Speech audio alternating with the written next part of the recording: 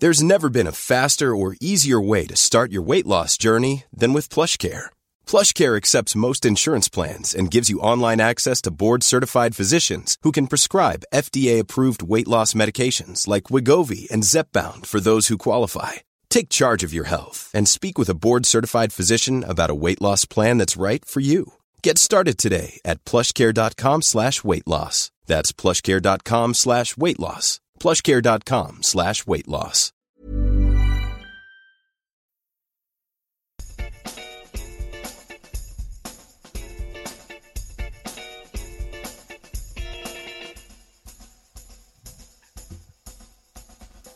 Hey, welcome to Playboys episode 8. Alex, how are you doing? Doing all right. Glad to be here again. How about yourself? Delicate, not too bad. Which play are we doing today? We are doing Othello. I like to ask that, even though everyone can already see the episode name, so they already know. But yes, we're doing Othello, the Moor of Venice. Before we kind of get into it, with the characters and the acts and things, like overall kind of thoughts. Like I really liked this one. Yeah. This is my third time going through it. I went through it in high school, went through it again last year, doing the rankings of the tragedies, and then just yesterday reading it for this podcast. And yeah, I think each time I've really enjoyed going through it. It's nice to see it again, right? Yeah, I mean, I've read this one before, and I think it got a lot. I mean, I read all of Shakespeare like in a row within a few months, so a lot of them kind of got lost in the mix a little bit, But now that I've gone back and kind of read this one standalone, I really, really enjoyed it. I didn't remember that it was like one of my favorites or anything like that, but I really enjoyed it. Where did you rank it? Remind me, where did you rank it in your tragedies? It's pretty high, right? Oh yeah. I ranked it as number 3. Followed by number 2 would be King Lear, and 1 Hamlet. So I can see people putting it in the 1 or 2 spot as well. Yeah, it definitely deserves to be top 3. I think that's fair. King Lear I never really enjoyed either, but it might have also got lost in the mix. I don't know. Hamlet, of course, is a classic, and we reviewed that, so listen to our Hamlet episode. So Othello. What's interesting on this is there's really not very many characters in this, and I quite like that. Some of the dramatis personae, like it's half a page of people. This is like 6 people. Well, there's a little bit more than that, but there's only really Yeah, they add maybe like 5 people that are there for just a single scene. So you got like the clown who's there for a scene. You got the Duke who's there for a scene. Montano who's there for 2 scenes. Like, yeah, everyone else is there throughout most of the play. Yeah, it's a little core. So I suppose we have Othello himself. That's the person to start with. Othello, a noble Moor in the service of the Venetian state. Okay, so they send him at one point off to do some, there's trouble. So off you go, Othello, you're a general or whatever. So that's what he does. We have his lieutenant, Cassio, and his ancient, Iago, honest Iago. So that's, people will have heard, I think, of Iago. And those are like really a core kind of 3. And in terms of other characters, I mean, we have we have Othello's wife, obviously, which is Desdemona, and her dad, Brabantio. But we only really see him like maybe at the start and the end. Like he's not like in it throughout. At the end, we get some news about him. Yes, we get some news about him. He is only at the beginning, but he's only in the beginning. And we have Emilia, who is Iago's wife, and Bianca, who is Cassio's mistress. So, like, essentially, we have 3 people and their spouses, and that is like the core, cast of people. In terms of who else appears, you mentioned Montano, that's the governor of Cyprus, and we have the Duke of Venice as well. He, again, is really only in the beginning. And of course, Desdemona's dad, Brabantio, that we mentioned. And we have Roderigo, a Venetian gentleman. And again, he kind of bookends it. He's in at the start, he's in at the end. He's talking to Iago at the beginning. And that's... He pops up throughout. He's the one who gets the play going at each spot. So when there's a lot of talking and there's a lot of like conniving going on, Roderigo's the one who kind of puts things into action. Yeah, he does. He is he's a mover in that sense. And then in terms of others, it literally just says here, other senators. There's the Klein that you mentioned, and we do have the brother and also a kinsman of Urbantios. That's Graciano and Lodovico. But yeah, he was the uncle. Yeah, not really major characters there. So It is a small set of core characters, and I, for one, think we could have lost the Klein. To be perfectly honest, which one? The Klein. Oh yes, that really surprised me. I forgot that there was even a clown in this play. Yeah, this is the one thing that's similar in this play and the last one we did is that there's a random scene with a clown that could have been cut. I'm going to be honest; it didn't add anything. I kind of agree. Yeah, with Elbow being the clown and Measure for Measure. Yeah, clown here. No, I mean, you're comparing them to like the clown in Twelfth Night or the clown in King Lear, and yeah, they don't really they make you laugh for a couple lines, and that's about it. Then they just disappear. Yeah, and in my case, like I didn't laugh. Like I didn't find it funny. I kind of thought, why is this even here? But one thing is, it's weird to put it because this is not a comedy. Like this is a tragedy, and it's just a weird comedic scene. But there's something I noticed, and tell me if I've made this up or if you noticed it as well. This, in terms of the plot, this could have been a comedy. Like, if they just made it a little bit less serious, obviously the ending, you got a tragic ending where everyone kind of dies and a comic ending where they're all fine and they all go off and get married. But I think you're thinking of Much Ado About Nothing. That is literally the plot of Much Ado About Nothing. Okay, I haven't read that one in a long time, but yeah, there we go. Because I felt like, this plot could have been done as a comedy, and there we go. So it was good. basically. Although I think it done better as a comedy. For my ranking of comedies, Much Ado About Nothing was my number one. So yeah, that holds a special place in my heart. And the Royal Shakespeare Company, just amazing job. The best I've seen. Anyway, fair enough. We're here to talk about Othello. So we're going to talk about Othello. Do you want to start us off? Yeah. So it starts off in Venice, and it starts off quick. Like we get to hear immediately why Iago and Rodrigo do not like Othello, and right off with their motive and right off with what they're going to do. Right. So Rodrigo loves Desdemona, and Iago is just incredibly jealous of Cassio getting promoted over him, right? Yeah, pretty much. Yeah. I mean, I didn't really find Iago's motivation all that believable, to be honest. Oh no, yeah, and that's something I thought of before as well. Like, you want to get back at someone, you want to get revenge on someone just for not getting a promotion. Yeah, and he, we'll see, but he takes it to some lengths, And it is a tragedy, and what does a tragedy mean when we're talking about Shakespeare? Well, add 1 and 2 together, you get 3. Yeah, I mean, Shakespeare essentially does, to a point, follow the ancient Greek style. You've got comedies and you've got tragedies, and they take a certain kind of route, and it's interesting that held up for such a long time. But yeah. So yeah, you got Iago in the shadow throughout most of this play. Rodrigo's kind of the one in the spotlight. Like, he's the one who wakes up Brabantio. He's the one who, like, gets Cassio mad at him to have him beat him, basically, right? Iago's just in the shadow, like, talking into Rodrigo's ear throughout all of this. Yeah, I think we do see a lot of Iago, but I think that we also...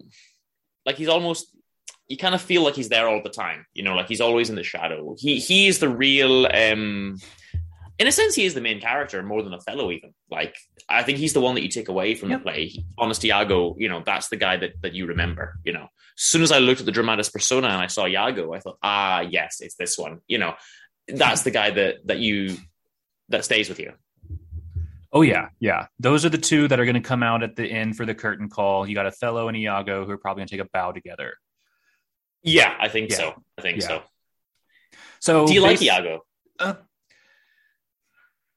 I think he is, as I said, very conniving, but it's his motive that is just really weak. I think that's the only weakness in this play, is kind of Iago's motive. Okay. Yeah, I would agree. I think that he's an amazing character, but I would agree that I didn't really get his motive. I kind of thought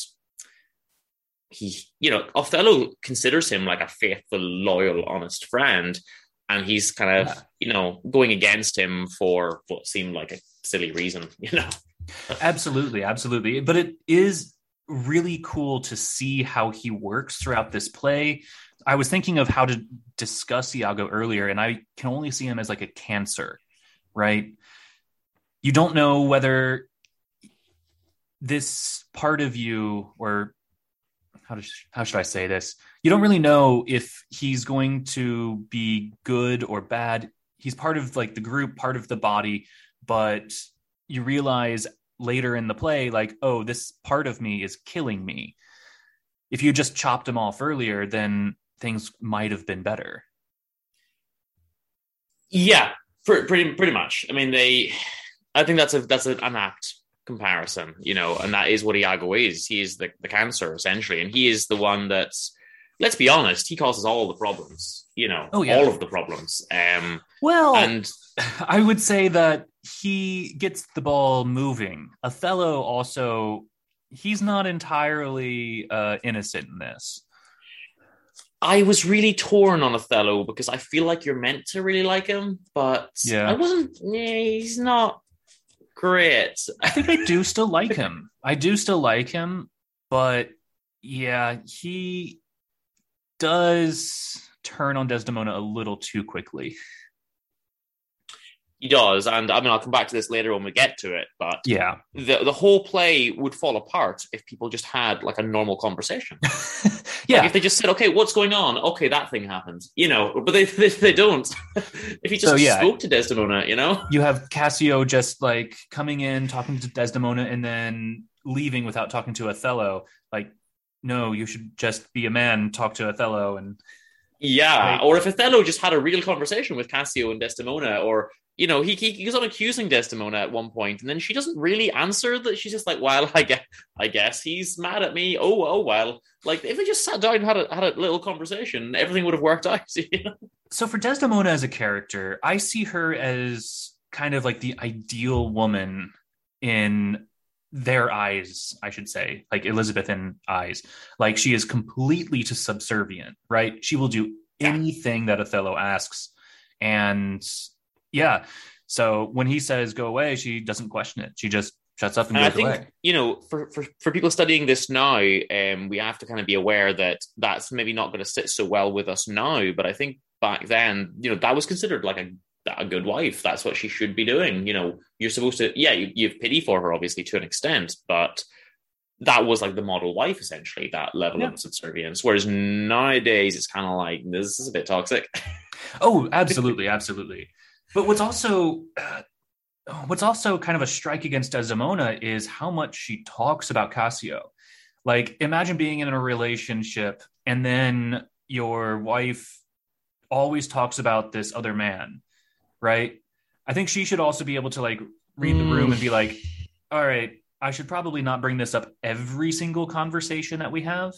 Yeah. Because it really is most of the conversation she has in this play. It's about Cassio. She's always talking about Cassio, but I mean, I guess she promised Cassio that she would speak to Othello on his behalf, so she wants to do that. But yeah, she pushes it a little bit, and maybe that's a flaw in just how she's written, but I don't know. I feel like she didn't really have much else going on other than talking about Cassio sometimes. I mean, from her point of view, absolutely would make sense because, right, we do learn that Cassio was the intermediary between Othello and Desdemona's relationship. Like he was the one to get them started, basically. Yeah, and it's not. I don't know. Like, she should maybe read the room a little bit and figure out that Othello's not mad keen on her, really, really big into Cassio. But at the same time, I don't see why she shouldn't be. Like, it's not. It shouldn't be a problem, But again, nowadays, if your wife had a male friend, that'd be grand. I don't know how keen they were on that in Elizabethan times. Fair enough. So let's start off plot-wise. I was going to say, like, we kind of briefly mentioned how the play begins, but it begins with Iago and Rodrigo hatching their scheme, essentially. Yep. They're waking up Desdemona's father, Brabantio, saying, like, hey, your daughter's run off with this Moor. you need to stop this. Right? Yeah, I mean, they say you've been robbed, essentially. Yeah. You've been robbed of your daughter. She's gone and married the Moor, who, of course, it took me a scene or two to realize what was going on with Iago, because he is the servant, essentially, or the friend of Othello. So I was kind of trying to figure out what was going on with him in the first scene or two. Why is he, going against Othello here? Because actually, I thought maybe this was some kind of scheme that Othello had employed him in to like make the dad aware in a weird way. But no, it's not. He's just not being a good friend. Oh no, he never does anything nice for Othello throughout this entire play. No. Yeah. And so I didn't really get confused by that. I do actually like a line in here. I think it was Brabantio saying to Rodrigo, "Thou art a villain," and Rodrigo responding, "You are a senator." Yes, I was going to say, "Thou art a villain, you are a senator." It's right there. Yeah, I love that, actually. That is one of my favorites. That's fair. Yeah. And so some of these jokes really do like last for like 400 years. And then, yeah, so a lot of kind of tying it into what you were saying, a lot of what we're seeing does still tie into what we see in today's age. So like if you really read into it, you can see a lot of like racist things that they're saying at the very beginning about being a Moor. Iago says some terrible things as well.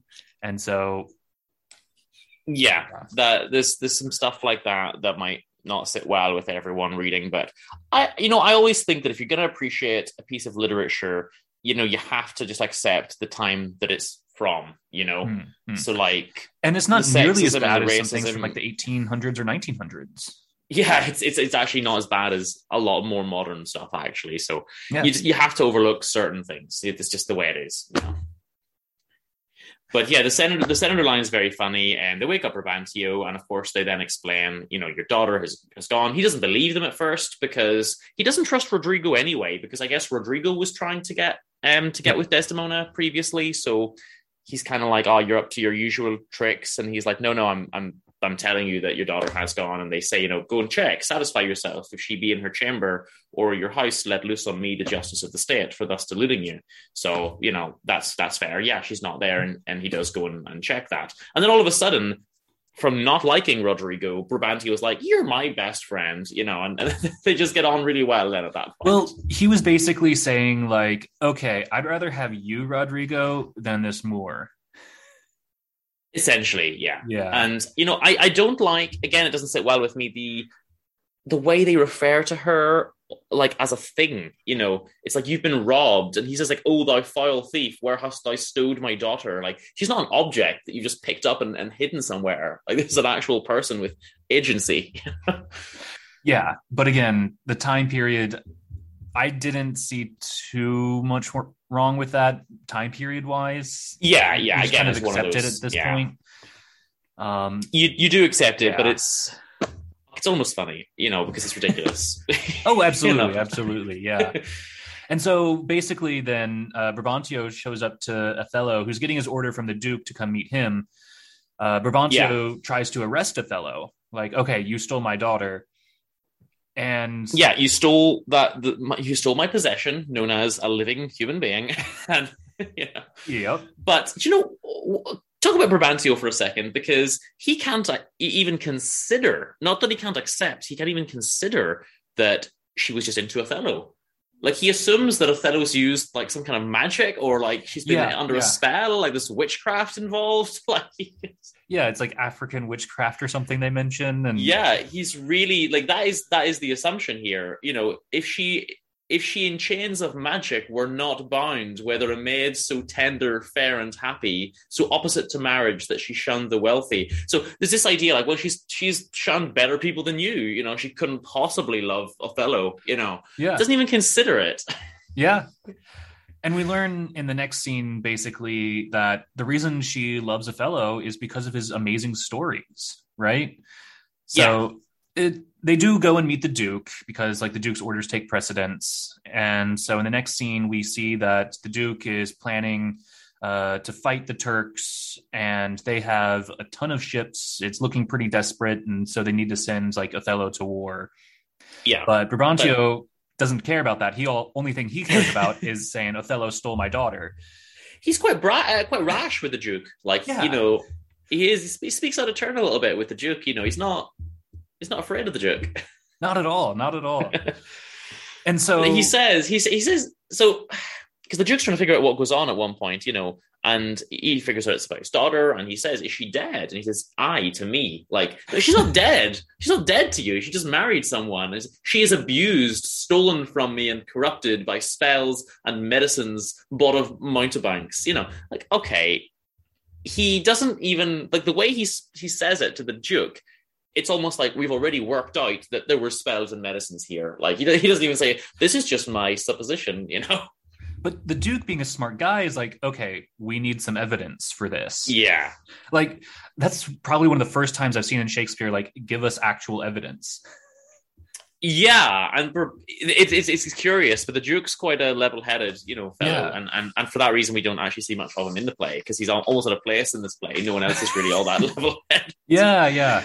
But Brabantio tries to describe his daughter as being, you know, a maiden never bold, of spirit so still and quiet that her motion blushed at herself. Like, this is the perfect girl, you know, this cute little afraid of everything, blushing at men kind of, you know, how could she possibly run off with Othello, you know, which is hilarious.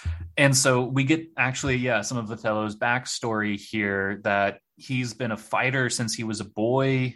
He was a slave at some point, but he also was able to buy his own freedom. And so him telling all these stories of like how he was as a kid and his life growing up, like that really just made her fall in love with him. And look, I guess people fall in love a lot of different ways. Again, maybe I'm just too modern. I wasn't madly happy with the fact that she falls in love with him because he's a manly man. You know, like he's doing all these wars and he's you know, it's a bit too stereotypically sexist for me, you know? Okay, I didn't actually get that from it. I mean, there is that part to it, but I also found some emotion and feeling in it, in that like he was a slave and she can kind of understand like, oh, that must have been real tough for him, and trying to understand what his life was like growing up like that, buying his own freedom, becoming who he is. You know, I think that's fair, and it's not a massive point that kind of just put me off the play or anything. But I was like, okay, he had to be like a noble warrior. You know, he couldn't have been a pencil pusher, and you know what I mean. Like, I think there are plays for that. yeah, not in this case. No, he is. But I mean, he is considered a great general, and the Duke really wants to send him off to war, but the Duke has to finish up this stuff with Brabantio first, and he even says, "I think this tale would win my daughter too." Yeah, the Duke says that this tale would win my daughter too. So, you know, and the Duke is very he understands people's motivations, and he understands what's, you know, he's like, yeah, that seems fair. Like, I don't think that magic is involved. I think that this guy was really nice and wooed her with his stories, essentially, you know, and Othello says it, like, go and get her, and while you fetch her, I'll just tell you what happens. And then, you know, she comes in and corroborates it, essentially. So he's not afraid, you know, he knows I'm 100% in the right here. I'm just going to tell you what happens, and I know 100% that she's going to corroborate it. You know, there's no problem here. And with the Duke there, Brabantio has to reluctantly give his blessing. He does. He has to reluctantly accept it. Which, I don't know if I should say, would it be spoiling saying what happened to Brabantio later? I'll go ahead. All right. So Brabantio dies of grief because he lost his daughter, basically. Yes. This is the last we see of him. This is the last we see of him, but we hear later that he dies of grief. Yeah. Per Brabantio. But I do like the Duke's advice to him before he dies, of course. The Duke says, "The robbed that smiles steals something from the thief. He robs himself that spends a bootless grief." Right? That's nice. Crying over spilled milk, right? It's just wasteful. Like, well, yeah, like she's already married Othello, so there's no point being upset about it now. Like, it's done. Yeah.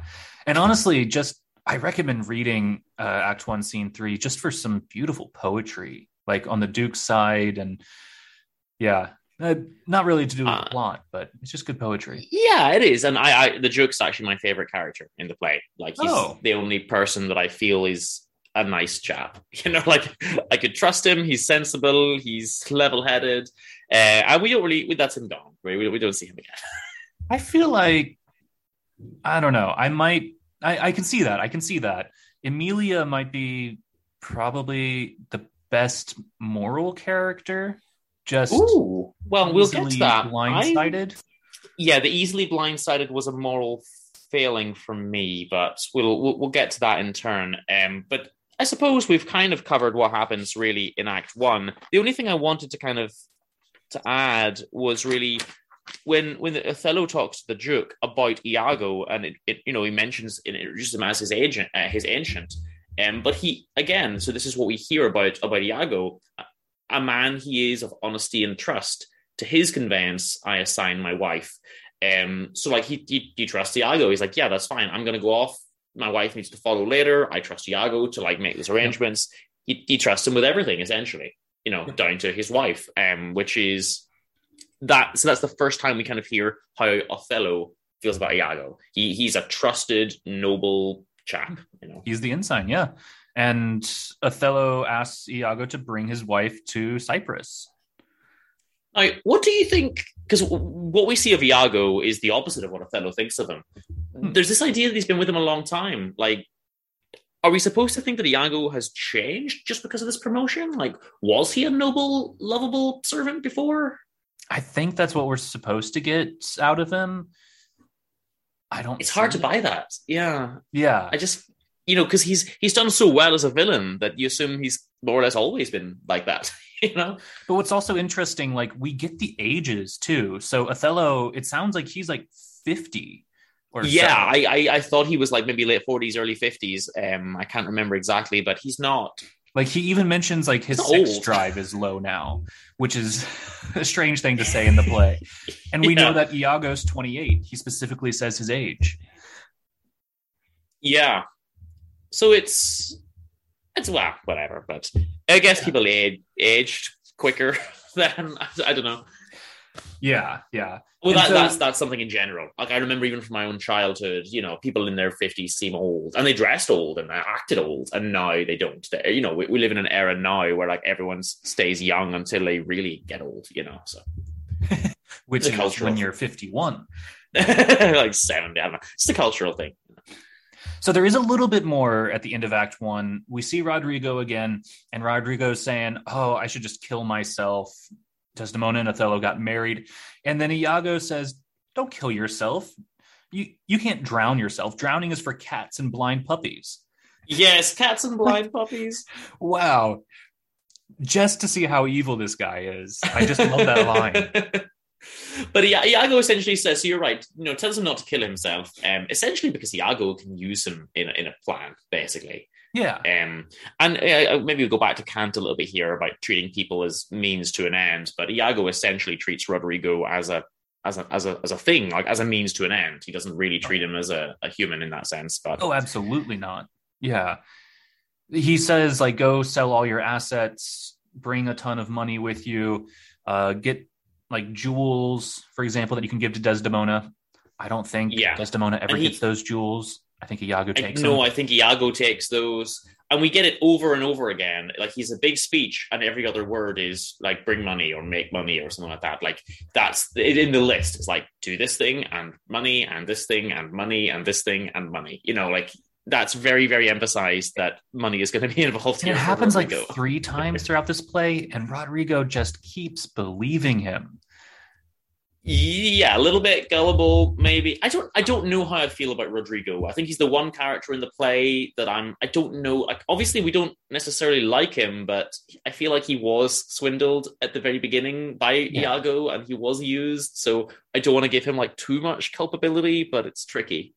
I think later on it goes beyond like, what is it? It goes beyond disbelief here, I guess.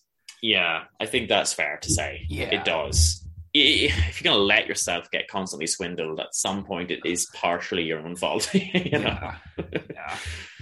So are we to think that he just spends all his money on these jewels and then gives them to Iago? Like he essentially bankrupts himself, just gives all his wealth to Iago, basically. Yeah, for Iago to give to Desdemona, and then Iago just takes it. And we never see the money.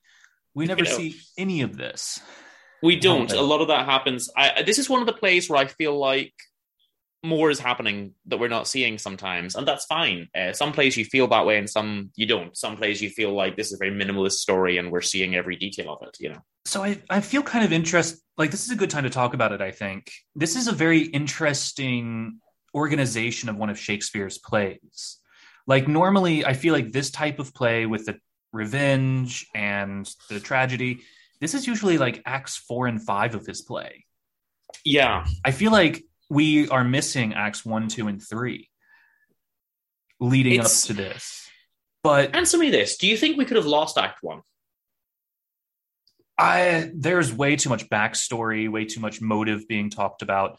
No, we couldn't have lost Act 1. Well, I suppose we would have then had to fill some of that motive and backstory into Act 2. But I don't think the part about Brabantio was necessary.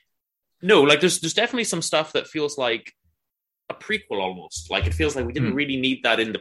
And this is slightly longer than your average Shakespeare play, and I do feel like a lot of the stuff that happens in Act 1, certainly in the first half of it, like it wasn't really like they could have filled that in a paragraph or two, like a summary form. Like, we didn't really need to see all of that, and it was enjoyable. Don't get me wrong; I like the play, including Act 1.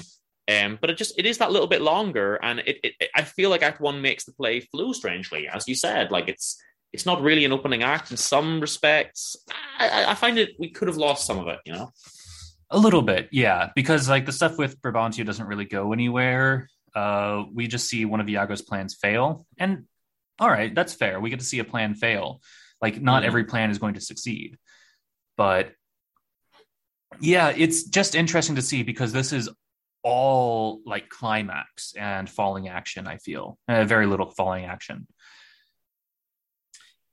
Yeah, I don't know. I mean, did you think that the play flowed okay in terms of going from Act 1 to Act 5? Like it felt a bit off to me. I think where it felt off was it seems like they are reiterating the same discussions over and over. I think that's another nitpick I have in that, all right, Iago is just going to talk to Rodrigo and tell Rodrigo what to do. Then he's going to talk to Othello and say, okay, Othello, I think Desdemona's cheating. And Iago just does his rounds, talking to each person, and then he goes back around and does the same thing. You kind of know what's going to happen in each scene. Yeah, you do. Like, I think it's predictable, but I don't think that necessarily made it less enjoyable. I should say one thing, though. Yeah, it is. What I really enjoy about Iago is his asides. He's the archetypal villain who says one thing to your, and then turns aside to the audience. And it's one of those, you suspend your disbelief that the character 2 feet from him isn't obviously still hearing him, but it's a theater, But I love that. He's the archetype for doing that. Like, I'm going to say a nice thing to your face. I'm going to turn aside to the audience or to myself, or I don't know, and then just say the opposite of that thing. Yeah. Oh, I think he's very interesting when he's on stage. There's always something happening in his mind. He'd be a very interesting character to play, I think. Oh, yeah. I think he would be a lot of fun to play. I would love to see. I've not seen really that many Shakespeare's actually produced. I've only read them. I think this is one I would like to see, just for Iago, really. Oh, yeah. And actually, plugging Royal Shakespeare Company again, they had made a very interesting version with Iago. They actually made Iago black as well. Right. Yeah. And it gives I feel like at first, like just basic foundation level, that wouldn't really work. But when you actually look into it, it creates an even deeper connection between the two. It's kind of like this guy was able to succeed and I wasn't, but also even like I know my place better than this guy. It just makes for real interesting interactions between the two of them. Yeah, it That's an interesting take on it, actually. I do feel like it changes the play a little bit, Oh, but it's, absolutely. Yeah, yeah. but that's fine. Sometimes you can make changes like that, and it doesn't. The story's certainly not going to suffer for it. It adds something. It doesn't take anything away. I think in this one it does add a little bit, but yeah, it's maybe watching two different versions would probably help. Yeah. I guess. Yeah. Let me make it explicitly clear because I'm not sure if I have. This idea, this plot surrounding Rodrigo. Obviously he's giving jewels to Iago to pass on to Desdemona, and I mean they use the word cuckold once or twice. Like the idea is Iago's going to, I guess it's obvious, but just to clearly state it, Iago's going to facilitate, bringing Rodrigo and Desdemona together, basically. Yeah.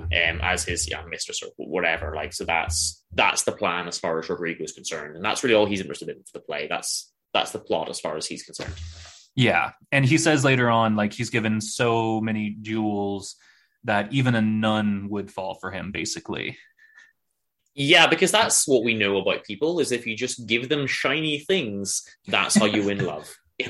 Yes. That's all we know. So do you want to talk a little bit about Cassio? Because he becomes relevant next. He does become relevant starting in, what is it, Act 2, Scene 3. Yeah. So Cassio's the one who gets the promotion instead of Iago. And yeah, there is a little bit that we might have to cover before we get to Cassio.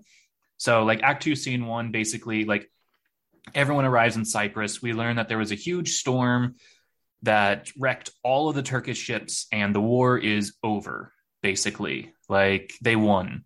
So Cassio enters, followed by Desdemona and Iago and Emilia. And we know that Cassio and Desdemona are basically friends, right? They've known each other for a bit. Then Othello arrives. They thought that he was lost at sea because their ships got separated, Cassio and Othello's. So there's just the whole reunion then. So with the war being over, then there's a nice party that night, right? There's a nice feast and a bonfire. Yes. Yeah. This is when we first get to see a little bit more of Cassio. So Iago's trying to get Cassio to basically start a fight with Rodrigo, he's trying to get Rodrigo to start a fight with Cassio to get Cassio kicked out, lose his position, and lose his grace with Othello. Obviously Iago has the plan we just talked about for Rodrigo, which he's no intention of helping him with really, but he also has the plan for himself to get Cassio kicked out. And obviously his whole plan really is to create this idea that to convince Othello that Cassio is trying to get with Desdemona. Do we think that Rodrigo is aware of this other plan, or he's completely clueless?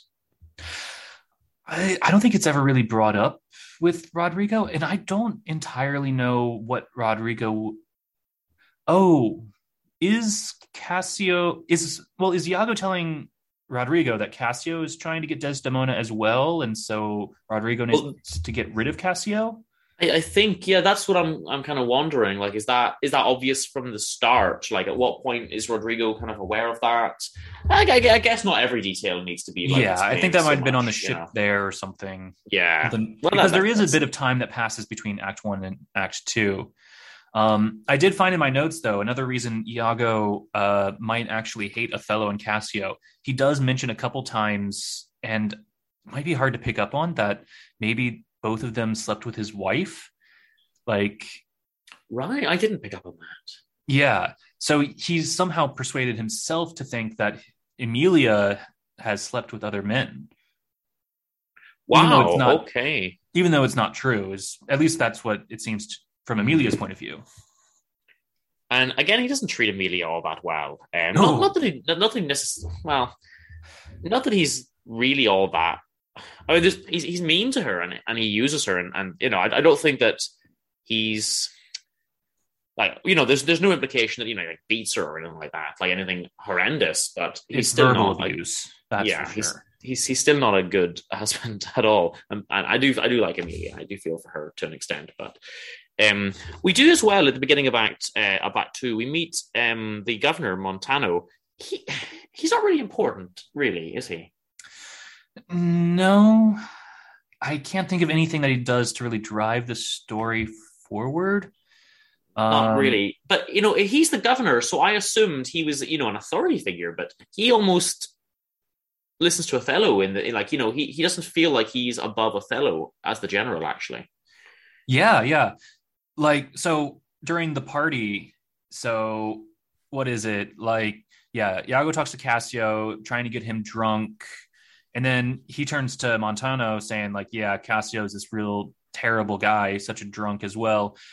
Sends Rodrigo after Cassio. Cassio comes in fighting Rodrigo. And for some reason, people think Rodrigo is some real, I don't know, like some rich guy from Cyprus. And during this fight, Montano steps in, gets hurt. He even says mortally wounded, but he's not. He comes in later in the play. Sure. Then, yeah, Othello bursts in because he left because he was going to consummate his marriage with his wife. They go to sleep. So he's real angry because you interrupted all that. And he berates Montano and Cassio. Like, yeah, he does. Just coming in and saying to the governor, like, hey, what the hell do you think you're doing? You're making too much noise. You're partying too much. Stop it. Yeah. And this is one of the first times where we really see how cruel Iago can be, because he figures out that Cassio is on, guard duty or whatever. And Cassio, he says, like, have a drink. And Cassio says, like, I shouldn't, I'm working. And obviously it's a party. And Cassio says, look, I did already have one. So, like, that's it, And then Iago persuades him to have another. And he's really, really good at this, like, so friendly and charming to your face. And then he has all these ulterior motives, I think that the character is excellent. I really like how friendly and chummy he is, and he's telling you to do the things, and then later it's like, oh, well, you did those bad things, and it's like, he's the one who told me to do them. Yep. He's great at that. But I mean, that would never work with like talking to your boss, like telling Othello, like, but he told me to have another drink. Like, no, you're the one who acted out of line. Yeah. But it's just funny that Iago's obviously expecting that, and it's.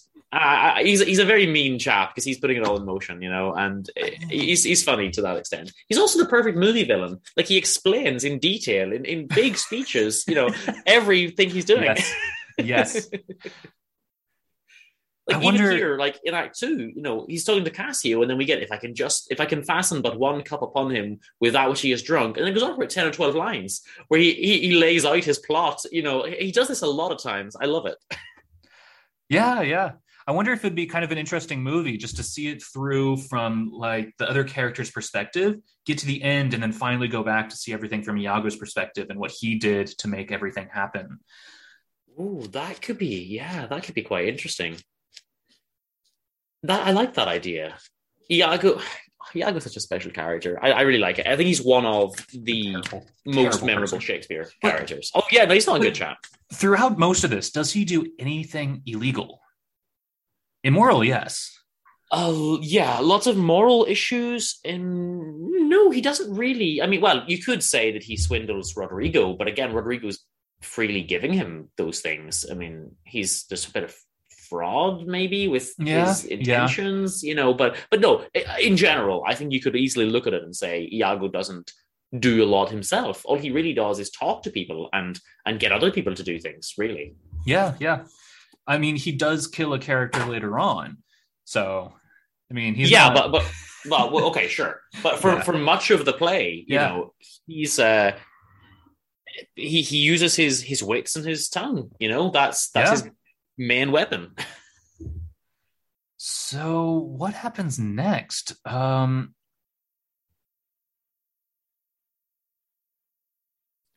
Yeah, I'm just checking now what happens after we kind of meet Cassio. So Act 2, Scene 1, we've covered now. Act 2, Scene 2 is just one paragraph from a herald. Yeah, and we've covered most of Scene 3. So Iago persuades Cassio. Yeah, we've more or less, I think we've more or less covered all of Act 2 there, really. Yeah, I mean, we do know that, Cassio was fired, and Iago says to Cassio, like, hey, like, you should talk to Othello about this. And Cassio, I think, says, like, I'm not so sure about that. So they end up saying, like, all right, let's talk to Desdemona. She'll be able to do something kind of like with Measure for Measure again. You can't say no to a woman, right? Yeah. Yeah.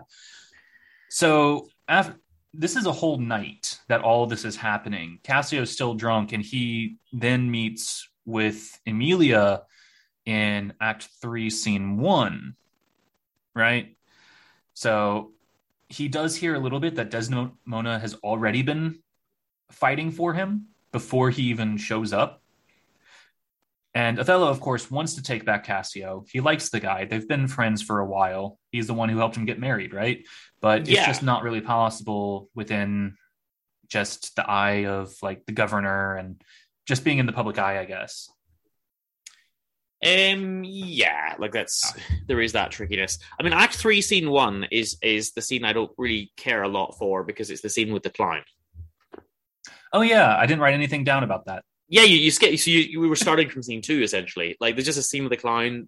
Scene 2 is just Othello goes for a walk. Oh yes, sorry. Scene 2 is about 6 lines. So we start really from Scene 3. So Act 3 goes in quite quickly here. Like yeah. Cassio tries to meet Desdemona one-on-one, and then he finally meets her in Scene 3, and she says, "Yeah, of course, I promise to help you." Yeah. So essentially, we start Act 3 from Scene 3 because Acts 1 and 2 are nonsense. So, well, it's not fair to say they're nonsense, but they're irrelevant essentially. Yeah. Basically, I don't have anything else written down about him. The clown's kind of funny, but he just does what a clown does. He's just takes your words and then twists them to make them slightly different. Yeah, and the clown returns again at the beginning of Scene 4, talking to Desdemona. But this is really a 2-scene act. You know, it's Scene 3, and once we skip the start with the clown, then the rest of Scene 4. This is where events actually happen. Is this filler? Like, there's some filler in this act, really. Like, there kind of is. Yeah. There's some stuff we could lose, but do you want to tell us what happens anyway in sort of acts, well, the plot, which is Acts 3 and 4, Scenes 3 and 4? Yeah. So basically what happens, Cassio talks to Desdemona. She promises she'll help. He leaves, and Othello actually sees Cassio leave Desdemona's room, which already Othello's like, all right, that's kind of weird. I'll keep that in the back of my mind. He slinks off like suspiciously, I think, is implied, you know. So he says not... Yeah, that's a weird way to leave. When you like leave and try to say, hi, boss, even when you feel bad about what happened, about being fired. I think he just trusts Desdemona. He's like, I'm not going to say anything to Othello. Desdemona has told me that she'll put in a good word for me and get me my job back. So, it's easier if I just leave it to her. But it is suspicious that he sneaks away. Of course, he thought nothing of it because he didn't know Iago was doing this plot, but it just lends itself beautifully to what Iago was trying to do, because then Othello is like, is that not Cassio sneaking away? And then that's a perfect chance for Iago to like put his bit in, And Iago does a really good job with not being so obvious about his motivation here. Like he's like, oh no, it couldn't have been, or like, oh, I really don't believe this, but there is. I think throughout the play, he's good like that. Yeah, like he's a very intelligently written character. He never seems obvious about what he's doing to the other characters, Absolutely. But to us, sure, but yeah. And this is the main scene with Iago talking to Othello, sowing these doubts into him, right? So he says, like, oh yeah, Cassio's a great guy, but I have a few doubts about him. Like, yeah, I used to watch like Desdemona and Cassio together, and like she lied to her father about you. She might be lying to you about him. And Brabantio also warned you about this, right? If she lied to her father. But I don't know. Yeah, there's a lot of that going on. The one place I think the play suffers is when Othello and Desdemona are interacting, to be honest. Really? Because it just isn't how real people talk. Like, you would just explain things. Like, they have conversations without talking about things somehow, It's very strange. It's true. It is basically just, I love you. You love me. Yay. And that's pretty much all that happens. Yeah, and then obviously, well, later they have problems, but again, they still don't. Again, I repeat that they could have just solved the whole play if they had a normal human conversation between Othello and Desdemona, and maybe Cassio. Half of Shakespeare's plays. I suppose it is, but just this play I really enjoyed, but just when it's Othello and Desdemona one-on-one, that's the bits where it feels more like theater than real, you know? Sure. Something that would hold up even better over time. Yeah. Makes sense. And we have here, so in scene 3, Desdemona's trying to put her good word in for Cassio after he leaves. So, I mean, Othello's just seen Cassio sneak away, and now immediately, Desdemona is like, let's talk to Cassio, let's get Cassio round for dinner, let's fix this. And Othello's like, yeah, like, sure, I'll do anything for you, basically. Like, says, in that sense, he's devoted. Not now. Not now, yeah. Yeah. But she pushes it. She's like, oh, but soon, right? Tonight? Tomorrow? The next day? Like, she's really Tuesday, pushing it. Wednesday? Yeah. And like, he does respect her throughout all of this. They're still on good terms. But yeah, the seeds of doubt are just being sown. Yeah, and eventually Othello says, like, fine, let him come when he will, like, whatever. He starts out like quite a good husband, I think. Like, he's willing to do what she wants. He gets really suspicious soon, but at this point, he's all right, I think. Oh, yeah. And it's real interesting to see it acted out, like, as this military man. You imagine this strong general throughout most of this, like, you can see it. You can see, like, he is very strong, but also warm.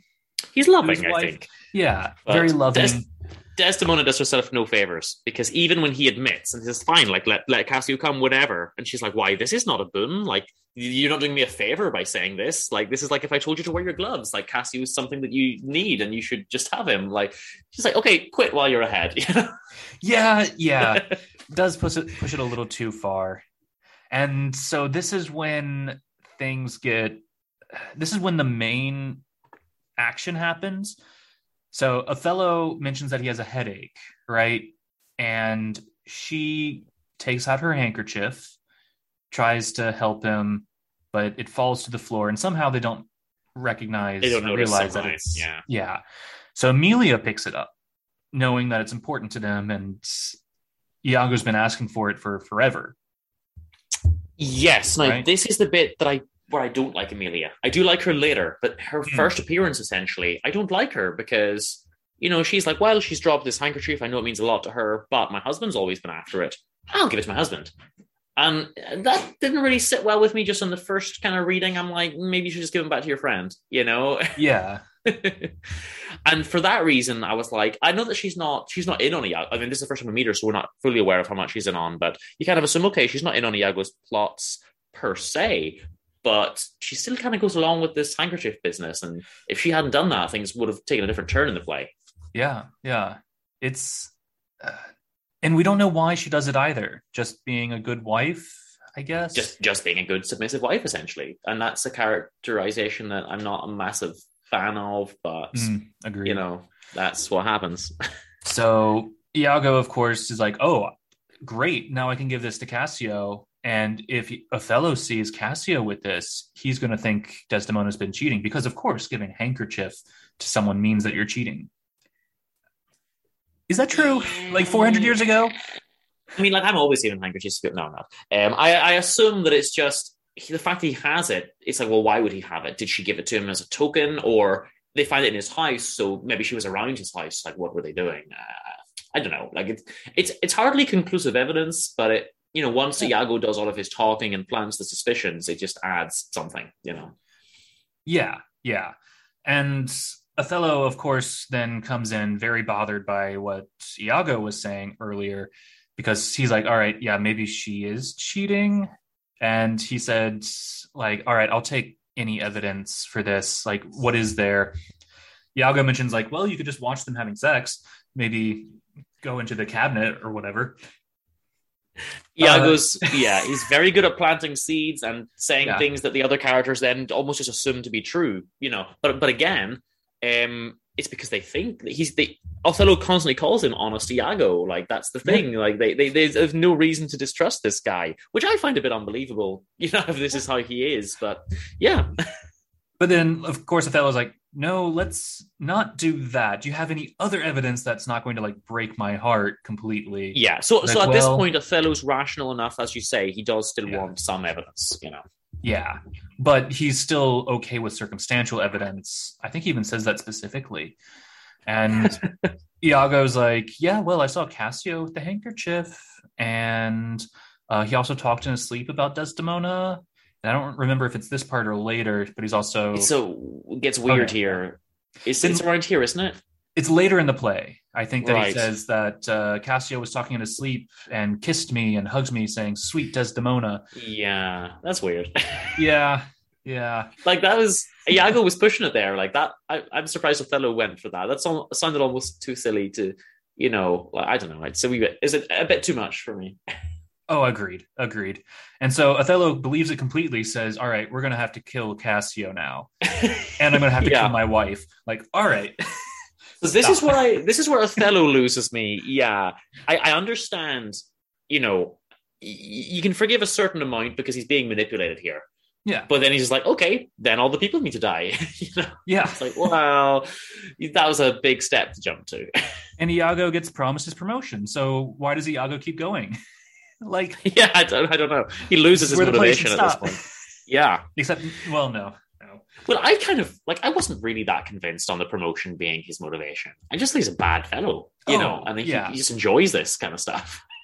And that might be part of it. If that were his motivation, like, I just like watching the world burn, that would have been fine. I would have believed that much more than like, I want a promotion. But they needed the promotion because if his only motivation is just his character type, then how did he get this reputation for being so trustworthy in the first place? That wouldn't be consistent then. Well, I guess, yeah. Well, he already is, I guess. I think the promotion is there to give him like a tangible motivation, because otherwise it just makes his character a bit inconsistent. I feel like, well, his motivation is just he's a bad fellow, but everyone thinks he's a really good fellow. It's like, well, how? Well, yeah, he's not a bad fellow. He's Othello. Sorry. Anyways, so Othello comes in. You see, like, Desdemona talking or looking for Cassio. Emilia lies about the handkerchief as well. So we already see strike 2 against her. But Othello, comes in saying he has a cold and he wants to see the handkerchief that he gave her, and makes up this insane story like, this is a magical handkerchief that my parents had and it's been with me for years. Was that true? Do you think he made that up? I think it's made up. Right. I just bought it. I don't know. I thought it was true, but so it doesn't really matter. But yeah, he makes the handkerchief seem really important, essentially. And so she doesn't have it, of course. And then she's like, she doesn't say. Again, they lack conversation. If she just said like, oh yes, I had it last time when I was like mopping your brow or whatever, and I guess I haven't seen it since. I must have dropped it. Yes. But she just puts him off really suspiciously, And Emilia could have said like, hey, I found it and gave it to Iago. Yeah, and she doesn't say that.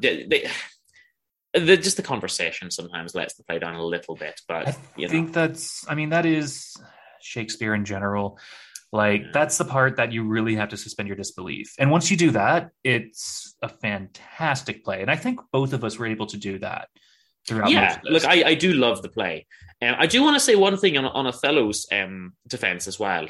There's a bit where we said he asks Iago for evidence, but he says like, you need to prove this to me, or he calls him a villain, and you must prove that my love is a whore, or you'll face my wrath. Basically, you're slandering her and torturing me, and he does threaten him. So at this point, he's not completely, bought over.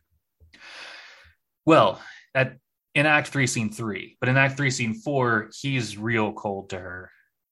Like, he does become he becomes almost like very quickly like he turns like he gets really cold with her, and she's not helping herself by constantly talking about Cassio and things like that. But and the handkerchief, obviously, I think he turns like really quickly on her. Like, to an extent, I think that this it really depends on the actor playing Othello, because I've seen it done correctly. You just have to get there in a believable way, and it's a real hard character to be. Yeah, I can see that. I think Iago would be fun to play. I think Othello would be slightly more difficult because you've got to show that why does he kind of go crazy at the end, you know? Yeah. And so she doesn't have the handkerchief, and he gets jealous and leaves. No, sorry. Desdemona does say, like, "Oh, you're here. I need to talk about Cassio again." Then he gets jealous and leaves. Like, all right, Desdemona, how many times have we done this now?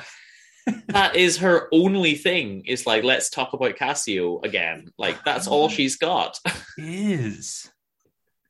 And then Iago's like, all right, I'll talk to Othello about this. And yeah, it's all just kind of the same drama. I think the only other new thing that really happens here is Bianca finally enters the scene. So that's Cassio's mistress. And yeah, you're right. A lot of it is more or less the same. She's the only real, addition here. Yeah. And so Cassio had found the handkerchief in his room and gives it to Bianca for her to like copy it, like copy the engraving, but yeah, to do something with it anyway. Bianca's kind of, well, first of all, she's not needed in the play. She doesn't add anything, but she's kind of a strong character in that sense that she's kind of like, well, I know what I want from Cassio, and he tells her to go do this, and she's kind of like, why would I know? Like, she initially, I think, kind of goes along with it, and she's kind of like, actually, no, like, why? I'm not your slave. I like that about her. Yeah, and Cassio, I don't know why he does it, but he just says like, "Oh, I don't want you to be around."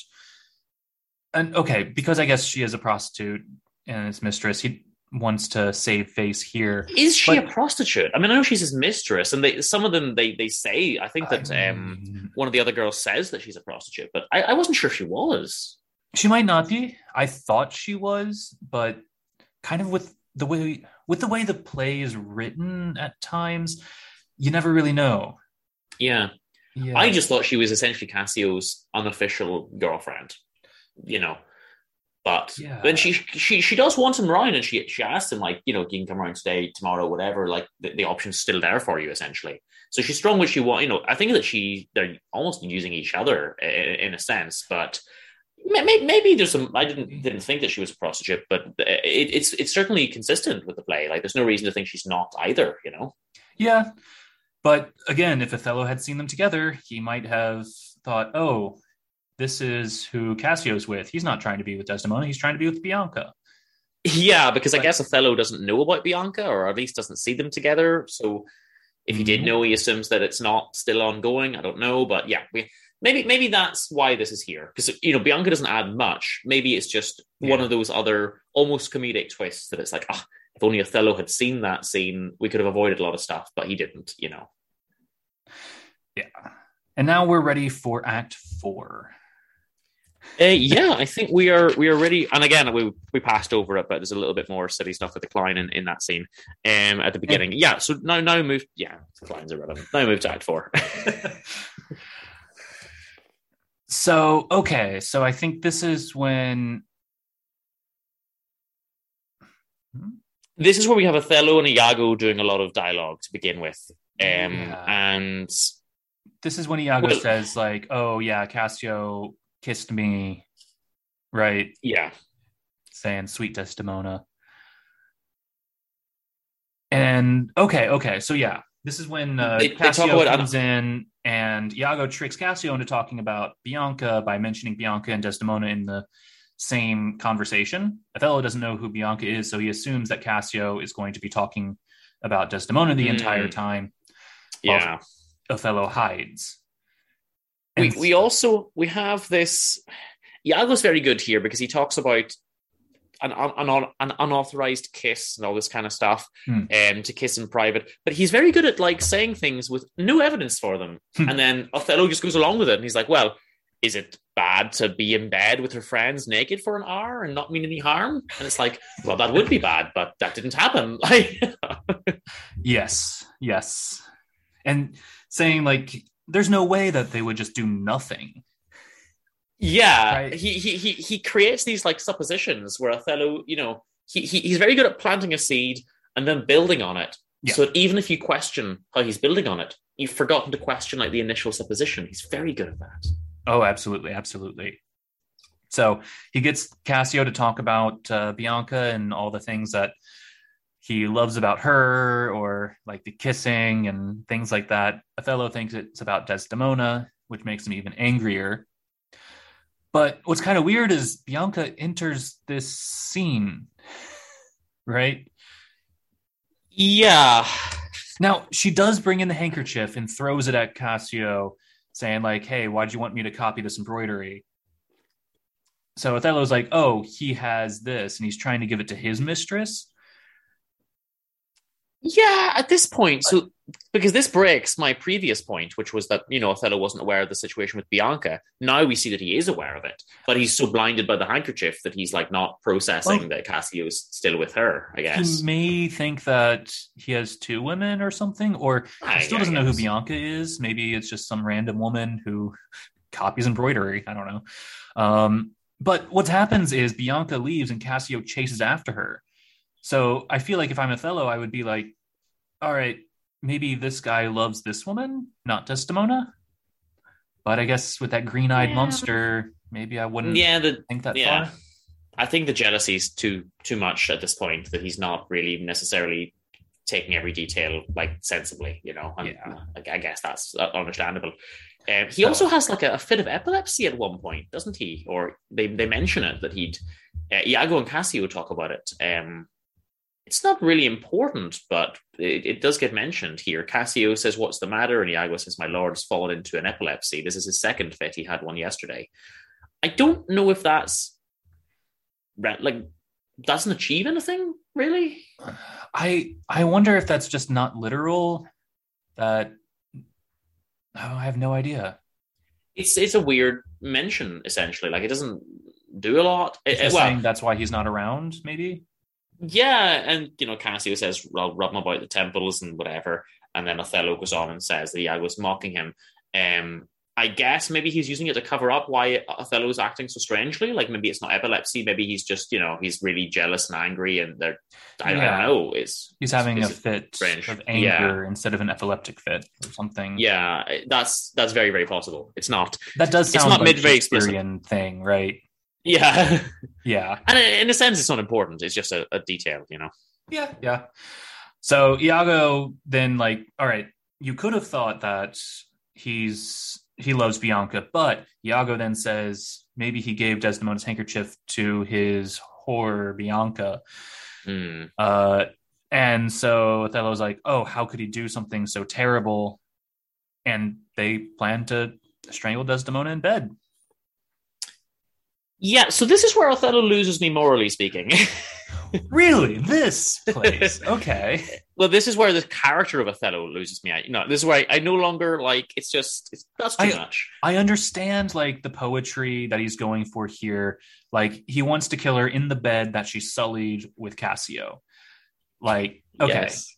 Poetically makes sense. Then later on in Act 5, he mentions I could never let there be blood on this. I don't want to damage her face. I don't want to see any blood. Just going to strangle her. He still wants to kill her. Beauty forever. Which, all right. But this is the problem I have between Othello and Desdemona. Like, if they just talk, I understand that he's listening to Iago. I understand maybe he's getting angry, and sure, he should just talk to her. But would you take the rash step of killing her?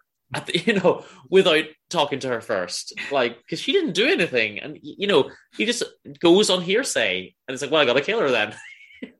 Yep. But I guess just men. Yeah, men. Yeah. So she tries to talk to him about it, and he just never believes her. But I think that only happens here in Act 4 and Act 5. So she doesn't even try very hard, and even when he's I'm going to kill her, she's just oh, well, okay then. I get, if I have to die, I have to die. But like she doesn't put up a fight. Like if she put up a fight, it would have been more believable. Because now she seems culpable. She's like, "Well, I'll take my medicine. Like if I did wrong, I should have to die." You know, it's like, well, you didn't.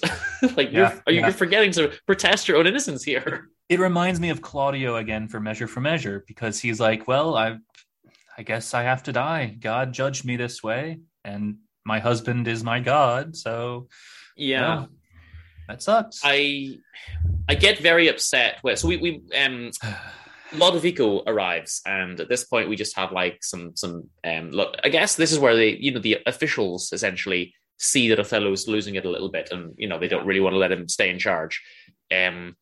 And he strikes his wife in front of like another man. Like that is really not good. But he's angry, and he just hits her. Yeah. And I think everything has just piled up here, because in this scene we also see Othello get a letter, and in the letter it says that Cassio is going to get the job as governor instead of him. Now, obviously not the main thing on his mind. He is still not happy with Cassio being there, and Desdemona saying, "Oh, I'm happy for you, Cassio," and he's like, "Why the hell are you happy for him?" She does herself no favors. She's not smart enough to figure out what's going on sometimes. But then in the background, basically, you have, what is it, Lodovico and Iago? Lodovico's there, and Iago's just like, this is just kind of what he gets like at times.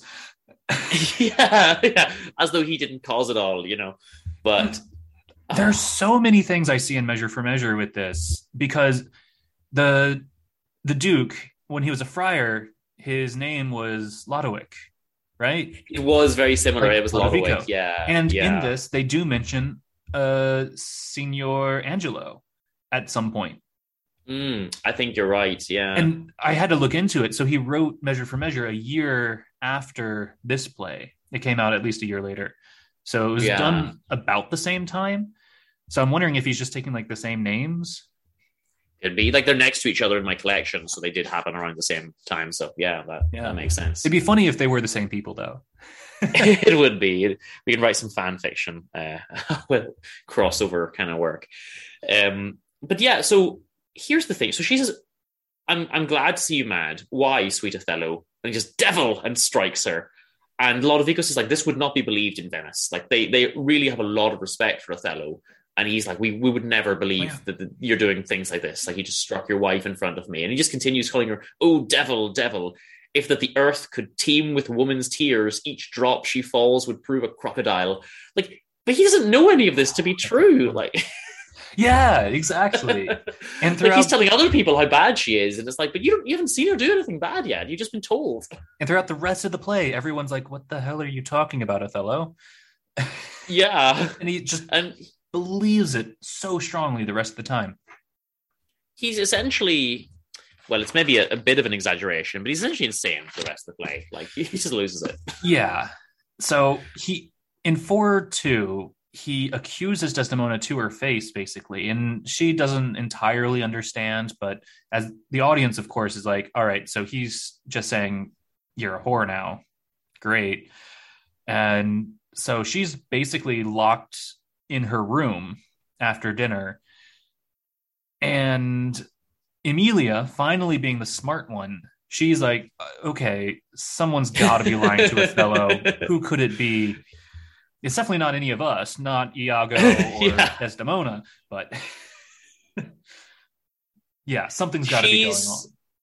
She's loyal to her husband as well, and she's loyal to Desdemona as well. So I think Emilia is in a tricky situation, really. I think she's more loyal to Desdemona than Iago. Probably, I think in the end, but I think she maybe has some inner difficulties here. And to be honest, like, she's not a major character. We don't really get to see all that much of it, but I think that you could have expanded on her, actually, because this is a difficult situation for her, Yeah. And so we see Rodrigo complaining again, like he did it right after he was beaten up by Cassio, saying, "I have no money." Now he says, "I still have no money. And what the hell happened to the jewels that I gave you that Desdemona was supposed to get?" Yeah. So, well, just before that, I do want to mention one last thing about the Othello Desdemona speech. because he really, really like insults her. Like he's really horrible with her. He keeps calling her a whore and all this kind of stuff. But okay, yeah, his interaction is hilarious because she's like, "By heaven, you do me wrong." He's like, "What? Are you not a strumpet?" And she's like, "No, I'm not." He's like, "What? Not a whore?" Like, "No, I'm not." He's just like, "Oh, okay." Like that's as if it was assumed. Like, what? You're not a whore? Like everyone knows this about you, you know? But yeah, so that I just find that funny. But then we move on to the Rodrigo and Iago, as you say. Yes, and I don't follow this so much. So Iago keeps the ruse going with Rodrigo, and they plan to kill Cassio to somehow get Rodrigo to have sex with Desdemona. That's what I don't follow. Why would they? I think Iago basically. So it doesn't make a lot of sense, but I think Iago just kind of realizes, like, oh no, I forgot I had this other plot as well, and now everything's like coming back to me. I've got to do something. I think he's really hoping that that Cassio and Rodrigo just both kill each other, and then he's like, that's some mouths closed, like that's some evidence gone, loose ends tied up, essentially. Completely understand from Iago's side, because Rodrigo, he's just gonna cost him, and Cassio, he needs to get rid of him as well. I just don't understand why Rodrigo would want to help. Yeah, I mean, I think Rodrigo was just a fool, really. Like, he's like, take all my money, and then he's like, well, now you've got to kill this guy. Oh, well, if I have to, you know. Yeah. And that's basically everything until the beginning of Act 5. Yeah. Desdemona gets ready for bed. And then. Yeah, we did we mention Emilia? We do have we mentioned her briefly, but we meant just kind of wanted to add on that. Like we do see her trying to put a good word in for Desdemona with Othello, like I think a little bit. But then we have this bit right at the end of Act 4 where she can hear like Desdemona's locked in the room, and you know Othello's. She's like, what's this noise? Like, why is she crying in there or whatever? You know, so just to add, kind of mention that. But we do see that just at the very, very end of Act 4. And then we're on to Act 5. Yeah. Emilia's starting to become more of a main character throughout Act 4 and Act 5. Yeah. She's received a promotion. She's on the main billing now. Yeah. So we start off Act 5 with, the Iago's plan. So Rodrigo swipes at Cassio. Cassio was wearing armor, and so he stabs Rodrigo, while Iago then sneakily stabs Cassio in the leg. Cassio is then on the ground, can't do anything, and Rodrigo sort of gets away. Othello shows up after Iago exits, and he sees Cassio. Is like, great, Iago did his job. That's wonderful. Yes. Then Othello's like, all right, now all I have to do is kill Desdemona. And he says a bit of a hint at the ending of the play, says, strumpet I come, forth of my heart those charms, thine eyes are blotted, thy bed lust stained, shall with lust's blood be spotted. Yes, I had circled that quote as well. I'm glad. That was going on Instagram, I think. It is a good quote. It is a really good quote. So yeah, in this scene, it gets a little confusing because people enter, people leave. It's kind of hard to figure out who's where.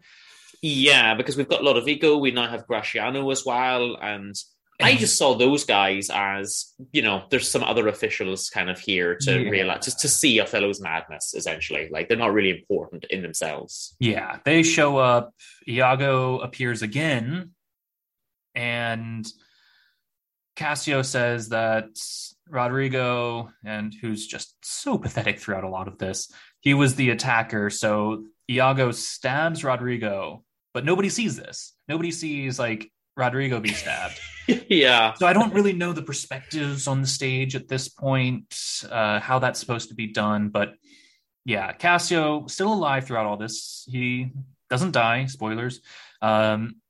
He does beg for help. Bianca enters the scene, and he's carried away safely.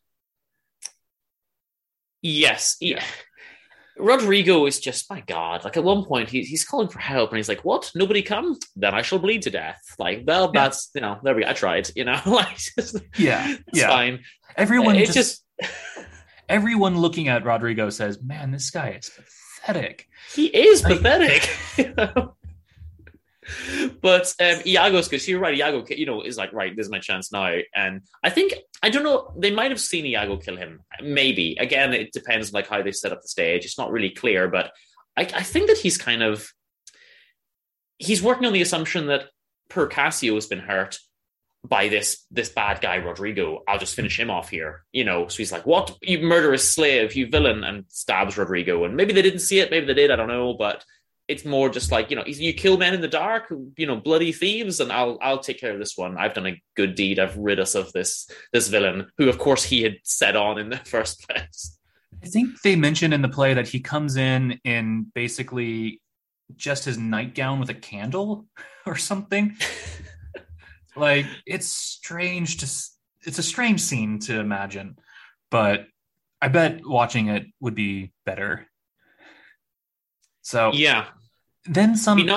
We move on. We have an interaction next, I think, is this where we have Othello and Emilia talking, and she explains that murder has been done, and it's Rodrigo, and he's like, what, Rodrigo killed and Cassio? And she's like, no, Cassio's not killed. And he's kind of like, what? Then murder is out of tune. This is not how it was meant to go. We were definitely planning a different murder. Yeah. Iago makes it sound like Cassio was killed, and for some reason Bianca was arrested. I think, they do say that she was arrested for being a prostitute. Something like that. Anyway, I don't think that's really important. So, yeah. Yeah, it doesn't really matter. I think that's pretty much everything in Act 5, Scene 1. Yeah, I think so. We All have, right. How much more or less. 5-2 do we want to get into? Because this is the last scene. This is the last scene. Oh, let's do it. Like we spoiled the last one. Right. PJ's not here, so he doesn't need to know that we spoiled it. PJ, if you're listening, you can just stop the recording here. That's fine. Well, see, the good thing is, look, we like to talk about these, but the reason we don't usually spoil the last scene or the last act is because, anyone listening who's using it like as an educational resource or whatever, like, you should still read the play yourself. It's very important that you do that. Yeah. So that's why you've got to read it to get the ending. But let's do it. We're fine. Cool. So Othello walks in, candle in hand as well, and he just talks himself into killing Desdemona. Like, I feel like his relationship with her, though, is not as strong as her relationship with him, because basically he's just like, it's going to be hard to kill you because you're beautiful. Nothing else really about her. Like, maybe like real kind and nice, but kindness isn't a personality trait. Anyway. Yeah. It's sad and it's difficult, and she's just too accepting of her fate. And kills her. And so he wakes her up and asks her to confess any sins that she has, and she says, I didn't do anything wrong. It's like, well, Cassio confessed to having sex with you. She's like, really? Did you hear that from him? It's like, no. But then he says, because he still believes that Cassio is dead. My God, man, at this point, have a conversation. You're literally about to kill her. Yeah. And she's like, did you hear that from him? No. Like, why doesn't he say, Iago told me? And she's like, well, it's not true. Like, talk to each other. That does not come up until Othello talks with Emilia. But yeah. Then they have finally a real conversation, but with Emilia. Then they talk like real people, and they explain what's happened. But Emilia comes in right after Desdemona's been smothered. She's just about to die and tells Emilia that she loves Othello still, and she died herself somehow. This is weird because, we think she's dead, but then no, she pops up and says her last line and then dies. But that's not how smothering works. Like, if he stabbed her, that would be more plausible. When you smother someone, you can't go away and then they still die like a minute or two later. I don't think that's how that works. It's the movie way of doing it. You see it in movies, I feel. Yeah. They get that kind of dramatic last line, and then she dies, But look, that I found that unrealistic. But at this point, I was enjoying the play too much. We're near the end. I'm going to let that go, And Othello then says, like, Iago told me all of this, and Emilia finally puts all the pieces together, and she's like, "All right, Iago, Gratiano, Montano, who's still somehow alive, get in here." And So there's a little quote I like where Emilia says to Othello, do thy worst. this deed of thine is no more worthy heaven than thou wast worthy her. So she tells him to his face, you not worthy of Desdemona. Like, she was, her good friend, so that's understandable. But, she tells him to his face, basically, you're trash. Yeah. I want to see if I can find this part. I really like Othello and Emilia's discussion saying, Cassio did, Topper, ask thy husband else. Oh, I were damned beneath all depth in hell, but that I did proceed upon grounds to this extremity. Thy husband knew it all. My husband, thy husband. That she was false to wedlock. And then she just keeps going. She just keeps saying, my husband? My husband?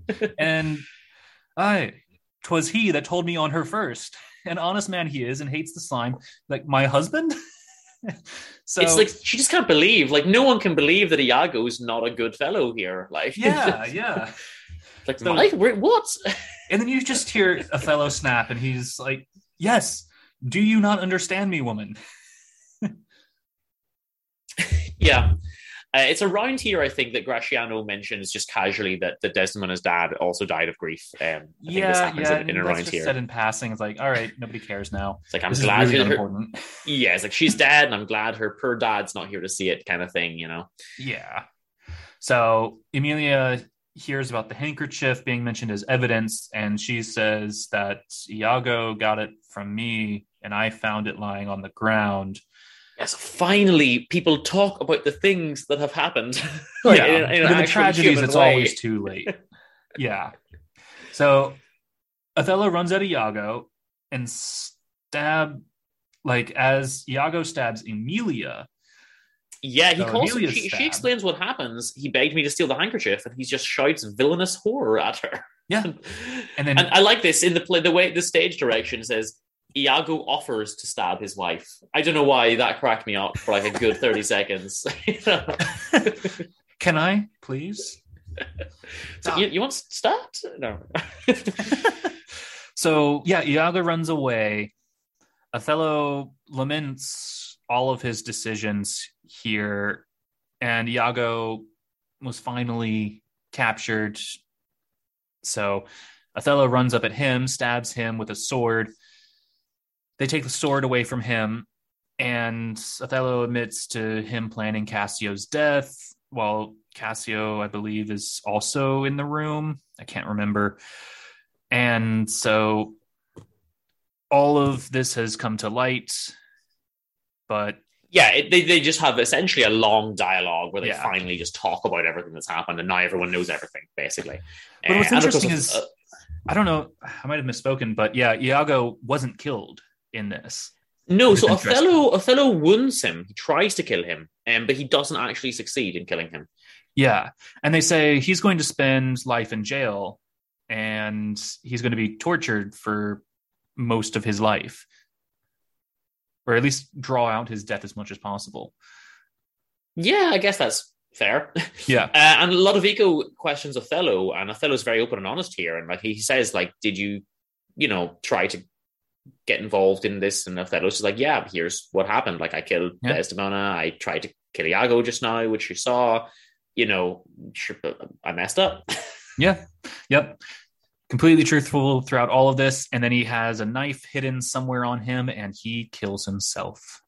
Yes. It mentions also, as you said, that he plotted in Cassio's death then, and then kills the suicide. So you have Emilia, Desdemona, and Othello all dead in that one bed. I kissed thee ere I killed thee, and killing myself to die upon a kiss. I like the way Shakespeare writes. Sometimes it's very nice, very poetic. I don't think that people ever spoke like this. Like it's very easy maybe for a student now to read this and think like, oh well, people spoke like that 400 years ago. I don't think anyone ever spoke like that. No, because it's poetry. Nobody speaks like the poems that are written nowadays. No, that's true. But it's nice, it's good. This is funny, though. Lodovico calls Iago a Spartan dog. Now, I'm a fan of Sparta. Like, that hit me, but yeah. Well, they are Italian. I wonder if that has something to do with it. Yeah. And we're done, aren't we? Like, that's more or less the plot. Yeah, basically. There is a little bit of a happy ending for Cassio. Like, he gets his governorship. He gets his promotion, yeah. Yeah. And so, yeah, he's governor of Cyprus or something. And Lodovico is going to go back to Venice. Montano was the governor of Cyprus, though. Othello was just a war general. I don't understand why Othello was in charge. Montano, like, is submissive to him, and now Cassio's the governor? That's a bit unclear. Yeah, I don't exactly understand how that works. That would be something to really look into, for other people to look into. Like, what does it mean to be duke or governor in these times? The dukes seem to be powerful, but this governor seemed to be not really important at all. Well, Othello was supposed to become governor at some point, so it was a promotion from him from general. Okay. That makes a bit more sense then. But if maybe they were expecting Montano to die, I don't know. Or maybe he had to retire because he was stabbed by Cassio. Yeah, I don't know. I mean, the politics isn't that important, I guess, but it's just... It's really not. So that's it. I loved this play. I really, really loved it. Yeah, I mean, we sound like we've been pretty negative about a lot of this play, sadly. But Iago, to me, he's very much like Edmond Dantes from The Count of Monte Cristo. Like, it is one of those revenge plots that you really like following him around through most of it. And Othello is a very interesting character throughout a lot of it. Desdemona doesn't have a ton of character. She's still very interesting to hear from and see kind of the love that she and Othello share. Please, everyone, go and listen to the episode of Books Boys where I reviewed Count of Monte Cristo. Ooh, you did. Ooh, I have to listen to that as well, because that is my favorite book. It's up there. I mean, I'm a big fan of all his stuff, like of Dumas' work. I love all the Three Musketeers stuff and everything as well.